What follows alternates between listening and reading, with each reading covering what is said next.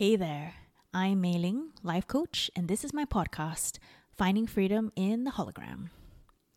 So, I'm recording this on a very, very cloudy weekend morning. However, I'm very grateful because yesterday was a super muggy 30 degrees Celsius, and today it has cooled down about 6 degrees, which is very significant, and I'm super grateful.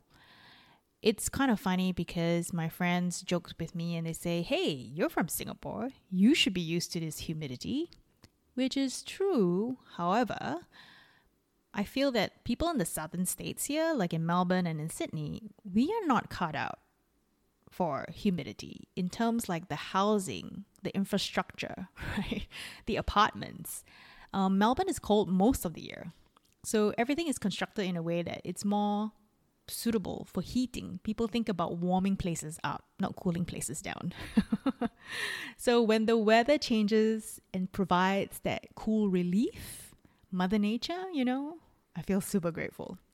It's very soothing to me.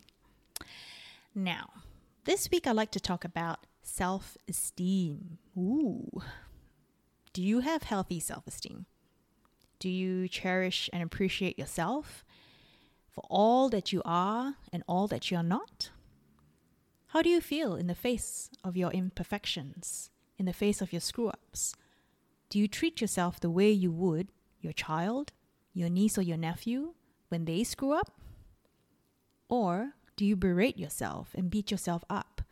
Do you think, oh my gosh, I was so stupid, why did I do that? And repeat that in your head again and again. Now, when you have healthy self-esteem, no matter what happens, no matter what the situation, you always know inherently, innately in you, and you see yourself with warm, loving, kind eyes. You have self-compassion. And no matter what your behavior, right? Even in a fit of anger, when you have a tantrum, when you have said something that you regretted or did something you regret, you are able to still look at yourself in the mirror and say, hey, I'm a flawed human being. I really, really screwed up this time, but it's going to be okay. It's going to be fine. I'm going to make amends. I'm going to say my apologies. There are learnings here that I can learn from and take away, but I'm going to move on. It's okay. I'm human. However, if you associate the bad behavior and automatically equate that you're a bad person, that's when we are delving into shame territory. And my gosh, shame. Shame is such a huge topic in itself. It deserves its own episode, which is what I'm going to do later in this season. Now, self-esteem. So, I read recently that self-esteem can be broadly categorized into 3 types. And frankly, I think that psychologists and therapists and any scientists, anybody who writes in a peer-reviewed journal, we feel so much better about ourselves and safer when we can categorize something. We want to be able to put things into a box, neatly into a box, and Marie Kondo everything. It makes us feel better, right? So I think it falls on a spectrum. It's a continuous spectrum. But hey, this is what I found, and I actually do find this useful. I have found this useful. So I hope it's also useful for you to think about at least. So the first one is, I believe that I'm worthy and deserving of love because of what I can do. So it's performance-based. And I believe all the men out there can totally relate to this. Because if you think about it, right? Caveman times, early humans, it's the men that has to go out and hunt and literally bring home the bacon, right? They have to go out and hunt the wild boar. They have to provide for their family. They have to protect the wife and kids, right?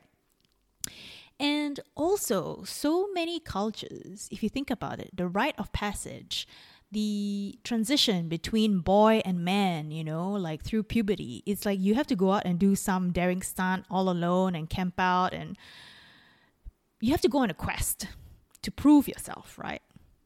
And based on what you can do, and then you earn the respect and worthiness of saying that, yes, you are right. You are ripe now to proceed on to the other stage.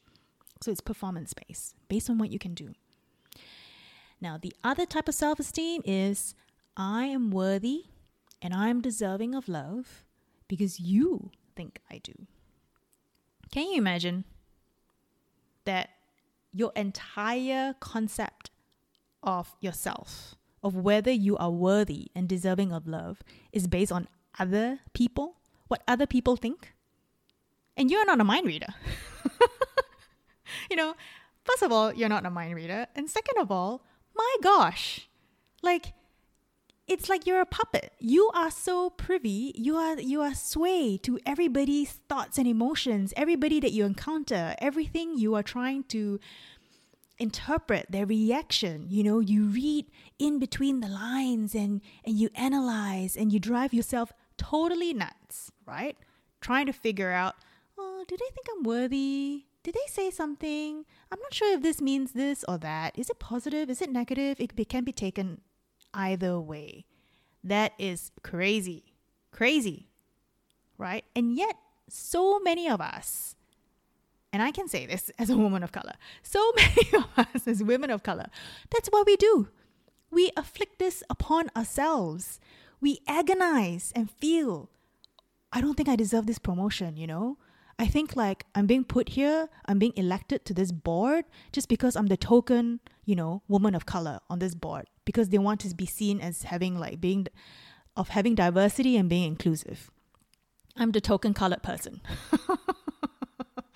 All these crazy thoughts in our head, we create self-doubt for ourselves, right? We agonize so much because of this. Now, the third kind of self-esteem is I am worthy and deserving of love because of what I have.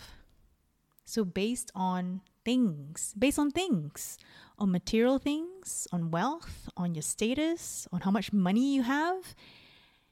And come on, look at our consumerist society, right?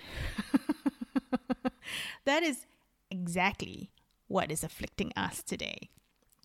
And I'm Singaporean, and I am sure if you're a Singaporean or Malaysian, or you have Singaporean or Malaysian friends at university, you have a very good idea of what I'm talking about.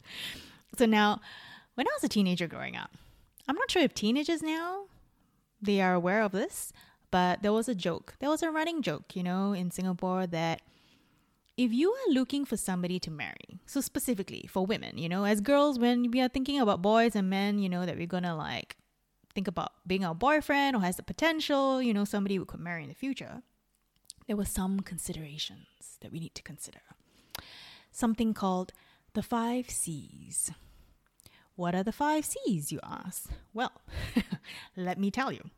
So, the 5 C's. Number 1, career. 2, car. 3, credit card. 4, cash. 5, condominium. All because of what people have, specifically the men. So these are criteria. So we have to make sure that they have a good career, a career that earns good money, brings home the bacon, has possibility for promotion. Ideally, they are C-suite, whatever. 2, cars. And as I have alluded in the previous episode, cars in Singapore are very expensive because the government wants to prevent people from buying cars on our tiny island. 3, credit card. And not just any credit card. I think now it's got to be some credit card with a ridiculously high barrier of entry and a ridiculously high annual fee. So something like an Amex Black credit card or something. I'm not an expert on that here. 4, cash. They've got to have savings and enough cash for, to have a good down payment on a fancy condominium, preferably with a French name. I'm not gonna expand upon that here, but there's a running joke about that in Singapore. That foreign equals fancy. And the 5th one, condominium. So, condominium is built by private property developers, so they are not the housing development board's plan and construction of what they call flats for the common people. So condominium usually has a security guard out front, and there's usually a swimming pool and a gym or something like that.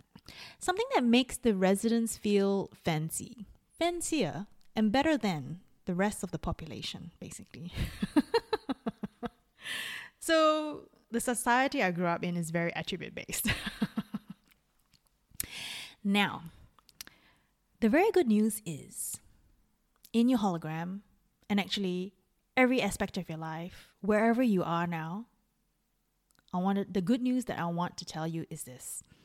Self-esteem is not about confidence or mastery of skills or what other people think of you. It is actually spiritual. You have worth and dignity as a human being purely by existing. You are totally worthy and lovable because you're human. Like, you are listening to this podcast now, you are lovable. You are worthy. Don't let anybody take that from you. Your worth doesn't change, and it doesn't decrease or become less than based on what you or others around you do or say. It can't be subtracted upon. It is a fact. It is a spiritual fact, right? So it's not based on status. Isn't that great news? Like, you are 100% worthy and deserving of love and respect, and nobody can take that about you. So I want you to sit with that fact in your head, with that feeling. Let it sink deep into your bones. Feel it energize you. Feel it fill you up. How does that feel now? Doesn't it feel amazing? Nobody can take that away from you. So it's not about status, and it's not about what others think. It is about you being worthy purely by being a human being, purely by being born into this world.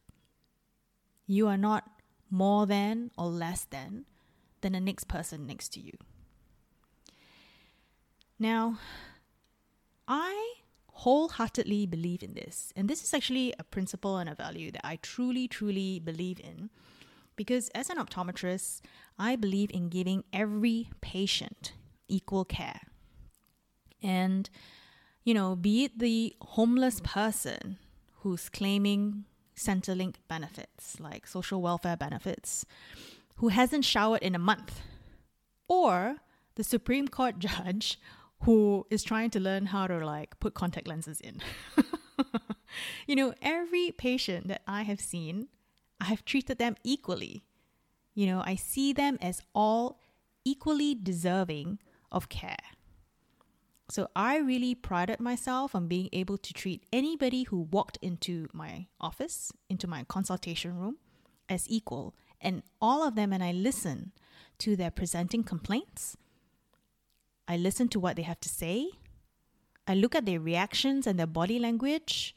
If they are accompanied by a relative or a spouse or by their kids. I observe all of the interaction around me, their body language.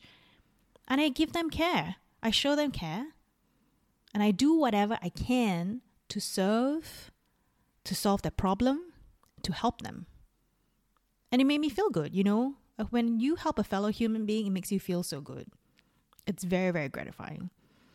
And I really, really detested, or it just disgusted me when I saw other people and other optometrists, I have to say very sadly, when they show preferential treatment, right? And even now in the news, so I don't know when you're going to be listening to this podcast, but right now it is January 2022. It's the Australian Open, right? The tennis tournament is actually meant to be starting. However, the number one seeded player in the world, Djokovic from Serbia, he is an infamous anti-vaxxer. He's not vaccinated from the coronavirus. He's been vocal about it. And he came to Australia claiming to have medical exemption, and the authorities here cancelled his visa, and they are about to deport him. His lawyers, brought it up to a court case, and they appealed to this. And the judge actually said it's unfair to be holding him and he should be released. And there are a lot of fans here who were so joyous and happy and who celebrated on the streets. And even the president of Serbia. So get this. When more of the case was investigated and details, right, because of social media, they found out that, one day he was tested COVID positive. I think it was 16 December. And then like the next day, he went out and he did some sort of interview, for a sporting show or something like that, knowingly when he knew that he was COVID positive. So he admitted that, it was a mistake on his part. And then there was some other bits and pieces. I think it was like administration or paperwork where he blamed his staff, right? So he's not claiming personal responsibility. He's blaming other people. And again, blame and personal responsibility is going to be another episode by itself. But it's preferential treatment. My gosh. Like any other, Australia has very, very strict border rules and regulations. We are known. It's notoriously difficult to get permanent residency, visa regulations. People who want here, a lot of Americans come here on a 1-year working visa. They love it. They love their lifestyle. They want to stay longer, but they can't, right? They have to go back home. So there's so many rules and regulations for so many so-called ordinary people. And I say this with inverted commas with my fingers. But my gosh. Even his president was quoted saying like, technically he broke the rules, and back in Serbia he would have seen jail time or something. He was like, however, he's seen like a national hero in our country and we really want him to perform well in this like tournament. So, and the newspaper reports were like, most likely he'll be doing community service in Serbia instead. People, that just annoys me. Now, again, in terms of preferential treatment, this is another side story. So when I was an optometrist in Dunedin, so in Otago, I was working part-time at the hospital in the eye clinic, as well as working in a private practice. And the private practice had 2 senior partners, right? So I was a junior, I was a new staff joined in. I moved direct from Melbourne to Dunedin for this job. And we had a brilliant Spanish receptionist from Madrid who was in New Zealand purely because of a Kiwi boyfriend, whom they met in London. She was in London trying to practice and improve her English. She met him.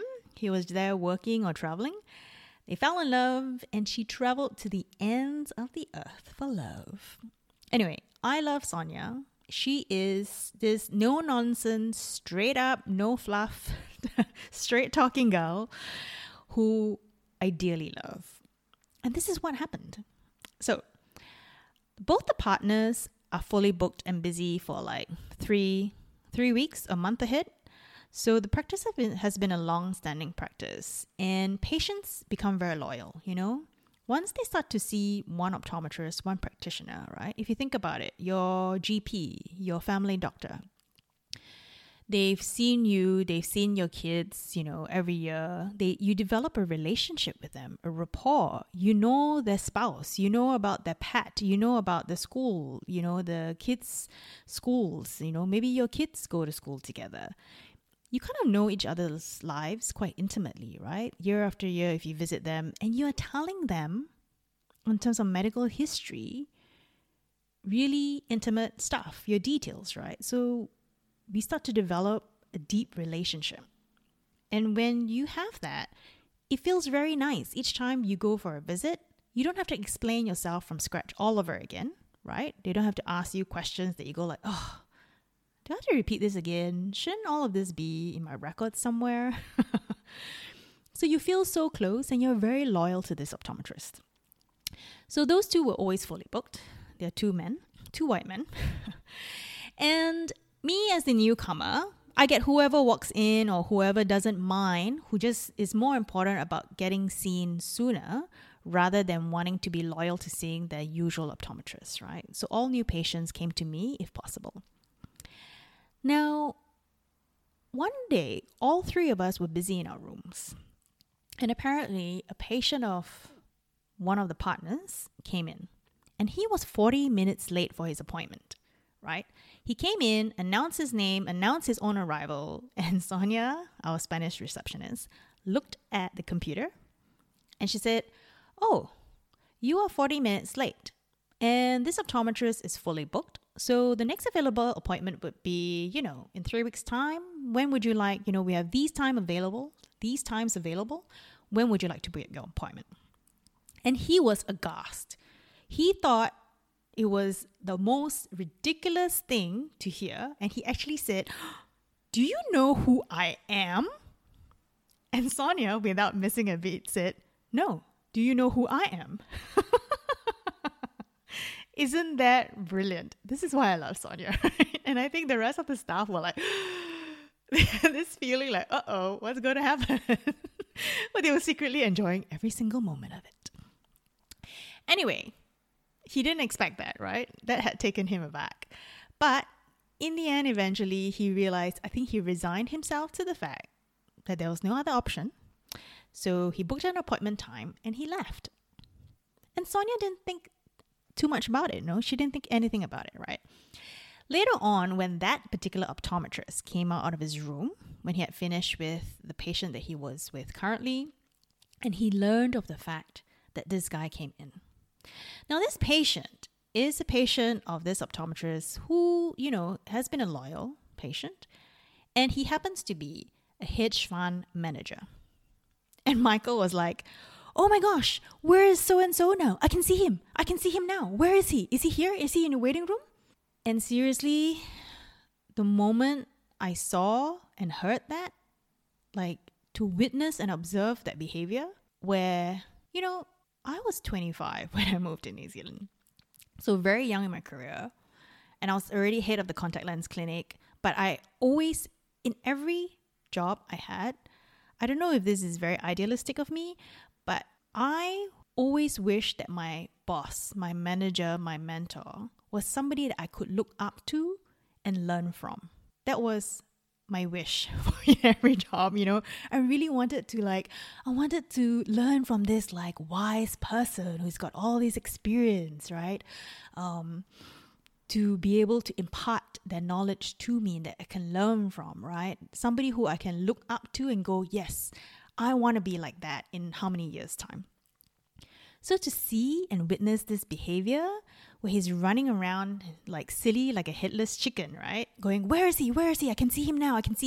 I was just really disappointed and frankly disgusted at their behavior. I was like, wait, if this was some other patient, I don't think you would, be so eager to see them now, even though they've missed their appointment and they were 40 minutes late.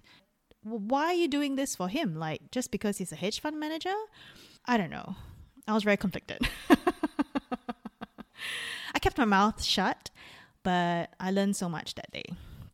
So giving preferential treatment based on status and determining in your head if somebody is more worthy or less worthy than, more worthy, more deserving or less deserving than, I really rebel against that idea. And I hope that today, listening that self-esteem and who you are and your worth and dignity as a human being is not based on what others think. The number one thing that you have to sit with and you have to learn to grow and cultivate is your feelings of self-worth, right? Know your worth. You are worthy and lovable and deserving as a human being from the moment you were born. Nothing can ever take that away from you. And again, as I said, this is your hologram. You are the creator of all your own experiences. And imagine the power, the joy, the relief to feel that your self-esteem, your self-worth, your worthiness as a human being, whether you're lovable, whether you're deserving, doesn't depend on what others think or others say or what others do. You are 100% worthy, 100% deserving of love. Your self-esteem is spiritual. You have worth and dignity as a human being purely by existing. I hope this episode was useful, and I'll see you next time. Bye.